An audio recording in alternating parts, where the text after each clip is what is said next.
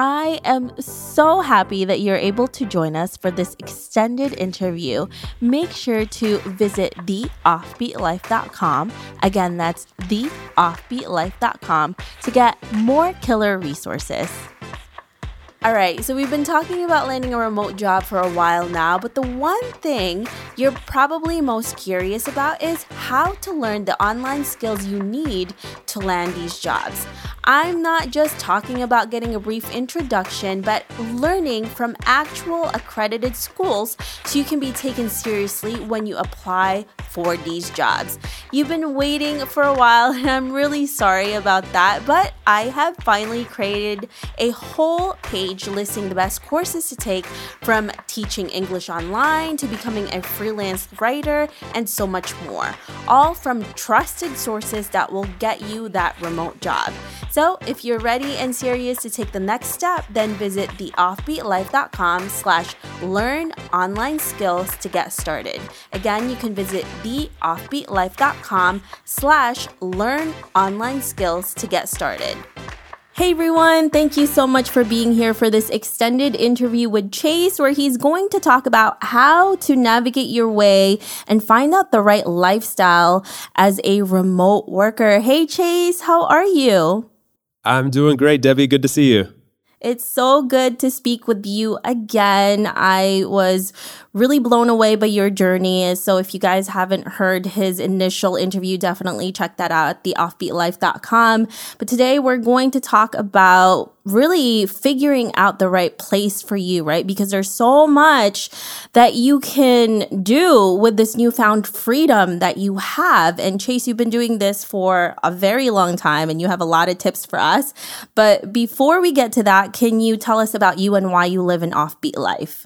Yeah, sure. So I am an American currently living in Spain. I've been here for almost 4 years. And prior to that, for the last 12 years, which is the entirety of my career after university or college, I've been working remotely and traveling a lot, and particularly with my wife and our Siberian Husky. We digital nomaded around the world for a while, but currently we live here in Spain. We've both been able to establish location independence and try to take advantage of that as much as possible. Traveling 3 or 4 or 5 months out of the year, a lot of it in our camper van around Europe, sometimes to other fun places around the world, but all kind of with the idea that we like to have our balance, our career, our lives, but also keep that adventurous side going. Well, you do. You have a very adventurous lifestyle. And every time you mention your dog, I'm like, oh, dog. Like everything that I was going to say, I forget because I'm like, dog? Oh, dog. We can always revert back to dog. That there would be no problem for me there. It's so funny because every time Chase mentions his dog, I'm like, oh, dog, how's the dog? I'm like, how's he doing? Like, my dog is genuinely more popular than I am. Like, people will walk up to me here in Valencia and be like, hey, I remember your dog. Who are you again? It's like, I don't remember you because I always look down at your dog, but not you. Who are you? That is hilarious. So this lifestyle is obviously not as easy as we think. There's a lot that goes into it. And the first thing about transition is really transitioning from your regular desk job 9 to 5 to a remote lifestyle, right? So there's a lot of things that we can tap into. But the first thing that I wanted to talk to you about is really what type of skills do we need to learn so that we can be prepared for this and actually get a job? Yeah, great question.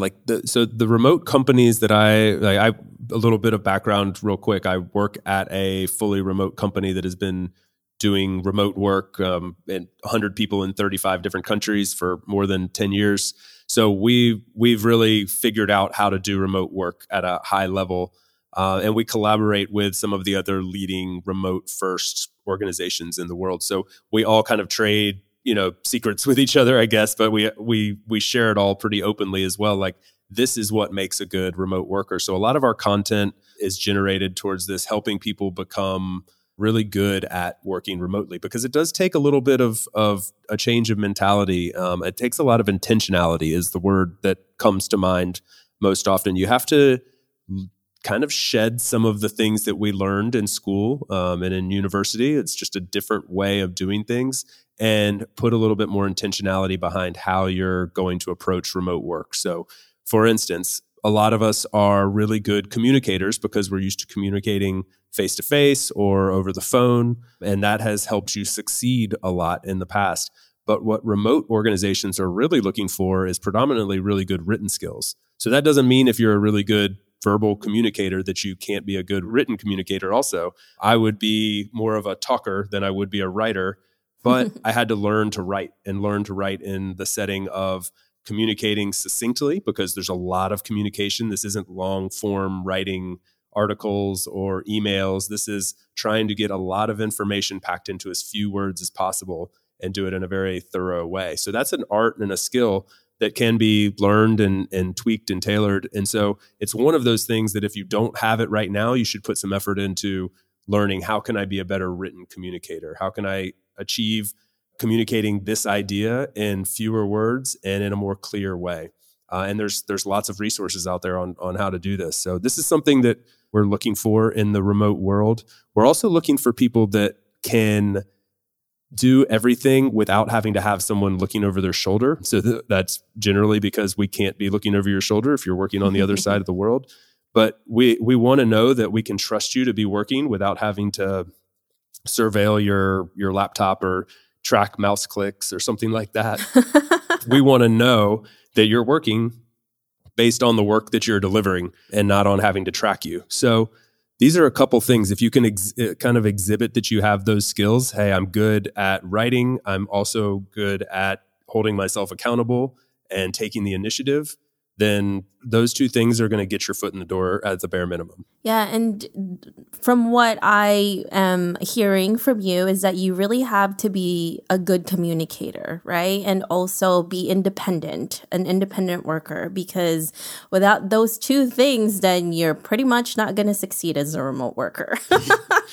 Yeah, exactly. You don't get any credit just for showing up in the remote world, and that gets people through a lot in the in-office space. Often, I mean, literally, you walk through the door and you might only do 2 hours of work in the day, but just for being there, you get credit for 8. And often in a conference room, the loudest voice in the room wins. You know, that idea that gets brought up first by the most confident person is the one that everybody latches onto. But in the remote world, it's much more less about hours and inputs and speaking up, and more about quality and succinctness in that sense. So it's really kind of interesting how these dynamics change the way we approach work. And this is good news for people who are introverts. It's very right? good news for introverts. Yes, very good news. And Because also times, it's great for diversity. It works wonders for diversity as well. There's a lot of benefits that can come in that sense as well. Exactly. Because I'm sure a lot of people are like, yeah, I have a lot of ideas, but I'm too shy to speak up. But now, you don't have to. You just write it down and send it off. You're good to go. Exactly. It's been so interesting. I've met some of my teammates before who are unbelievably extroverted in the written form, and really outgoing, like very active on Twitter, for instance, and in our internal chat system, just very active, very well thought out, long drafts of projects that we should do and stuff. But then when you get in person, you go, oh, wow, actually, you don't like to speak at all. But they thrive in their role. And I can't help but think you wouldn't be able to do well in the in-office setting without that bit of the personality. So I think it's really great for introverts. Love that. See, this is a good thing for you introverts out there. So get out there and do it. Love that. So now let's switch gears and talk more about the lifestyle, right? Because like you mentioned, Chase, you and your wife have been traveling around to a lot of different countries, a lot of different places, and many of you may not know this, but there's a lot of different lifestyle to this remote place too. Like you can be a digital nomad, you can be a location independent, you could be working from home. Like what is the difference, and what is kind of like the pros and cons from what you have found that you experienced for yourself? So I basically had like 3 different chapters of my career. One was working remotely at a hybrid company that was mainly in the office. Most people were in the office, and I was one of the few remote employees. And I had to live close enough to the office, within 3 or 4 or 5, 6 hours, a short flight at least, to be able to get there for meetings, once a month or once a quarter or something like that. So that was one stage, and that was remote. That's like working from home. That would be titled working from home, remote work. Then I was digital nomading for several years, where every week or month or maybe 3 months, I was changing locations and constantly looking for a new place to work. And it was super fun, but super frantic in terms of work.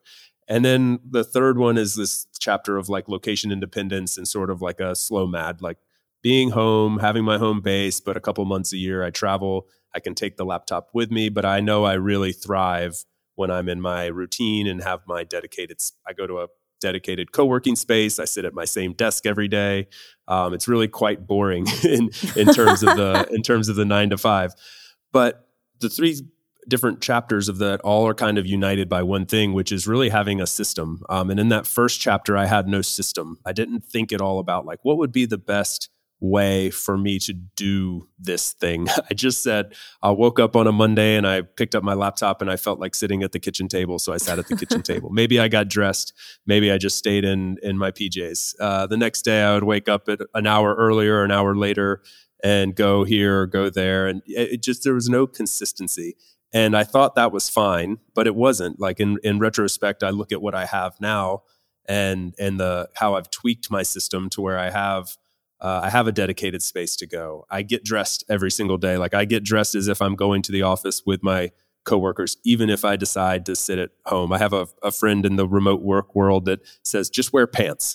That's his rule.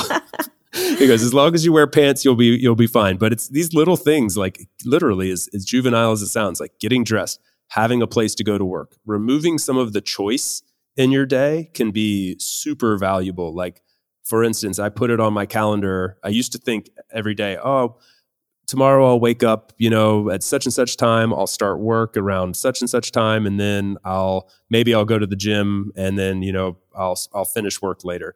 But I would never make time for the gym, for instance.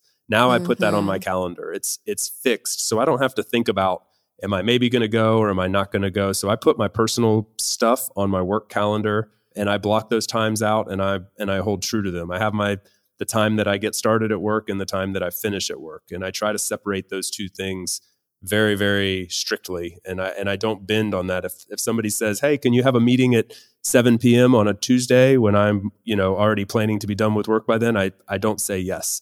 Having the system, having some rules, some structure can pay countless dividends. Yeah, I definitely agree with you on that. I mention this all the time whenever I discuss this with people, is that you want to get out of that work routine. It's kind of like we're rebelling against it once we leave the 9 to 5, and then we find that it actually is a good thing for us. And then we talked about this with the initial interview. It's actually about the freedom that you're giving yourself, and you choose to put whatever it is that you want to put in your calendar and not somebody else doing it. Obviously, you may still have employers to answer to, but when you want to do it, how you want to do it is up to you. And I also found that when I set a routine for myself, like waking up at a certain time, doing, whatever it is that I want to do, and then getting to work at a certain time is so crucial. Like, you wouldn't think that. You'd be like, it's so funny, right? I don't know. Is that just... It is. Is it just like being human beings? But I don't know. Or maybe it's just the type of people that we are. I don't know, because I don't... It might be. I mean, our company is also a productivity company. Like, we produce productivity software, so we kind of get into this stuff. And it's one of those things where, like, we all tend to think we're way better at this than we actually are. Even there's a spectrum. Like, some are better at it than others, just kind of winging it, that is. But generally speaking, even the person who's great at winging it would be better, even a little bit better, with some kind of system in place. And touching on like something you just mentioned, which is the options thing. Like, for me, what I've become to love about location independence almost more than the location aspect is like the freedom to create my own schedule. Yeah. And within that, giving myself some structure. So like I tend to wake up super early at 5 or 6 a.m. And if I, in a traditional setting, like if the office opens at 9, like what am I doing for those 4 hours? And at the same time, I really like to take like a long break in the middle of the day. Maybe it's because I've gotten used to the Spanish lifestyle, but like I like a 2 or 3 hour midday break to have some lunch, get some exercise, relax a little bit, get back to work later.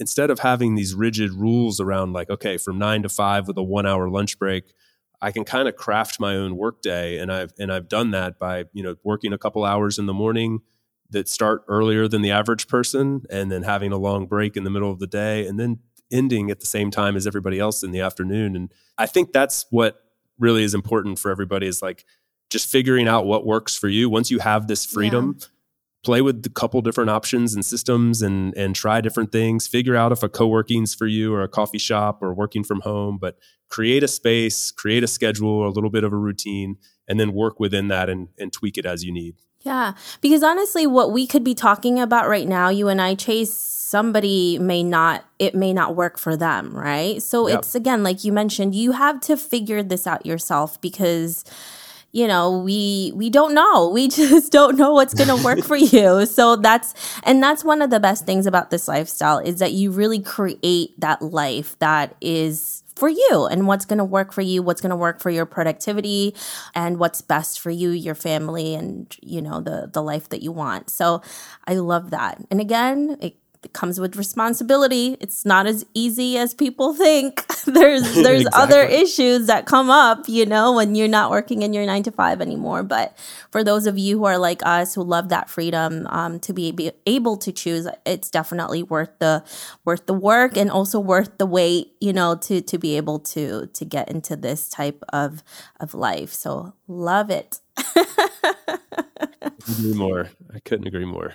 Thank you so much, Chase, for giving us all of these tips. So if our listeners want to know more about you, where can they find you? Absolutely. Find me on me personally on LinkedIn or Twitter, Chase Warrington on LinkedIn, or at DC Warrington on Twitter. I'm getting back into Twitter now, so trying to be a good Twitter citizen. You can also find more information on remote work in general at Doist blog. That's the company I work for, Doist. Our blog is blog.doist.com, and there's a whole remote work section with tons of tips and tricks and tools and info there for people aspiring to be remote workers or people who want to level up remote work.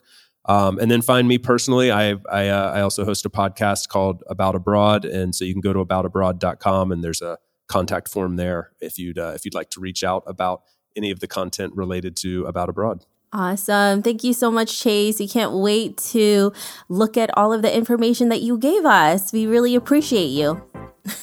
Thank you, Debbie. It was a pleasure. I hope you enjoyed this extended interview with Chase. Make sure to visit theoffbeatlife.com. Again, that's theoffbeatlife.com to get the full interview, where he shares how to stay productive while living on the road. Hey friend, are you looking to land a remote gig ASAP? Well, did you know that we not only have a ton of online jobs you can apply to on our site, but now we are also sending them straight to your inbox. I'm happy to announce that we will be sending our email subscribers legit online jobs every Wednesday. We have done hours of research, so you don't have to. If you want to be the first one to hear about the remote gigs we find, go to theoffbeatlife.com to subscribe. Thanks for joining me on this extended interview. Don't forget to subscribe and leave a review on iTunes. We can also chat some more on Facebook at The OB Life. I'll talk to you soon.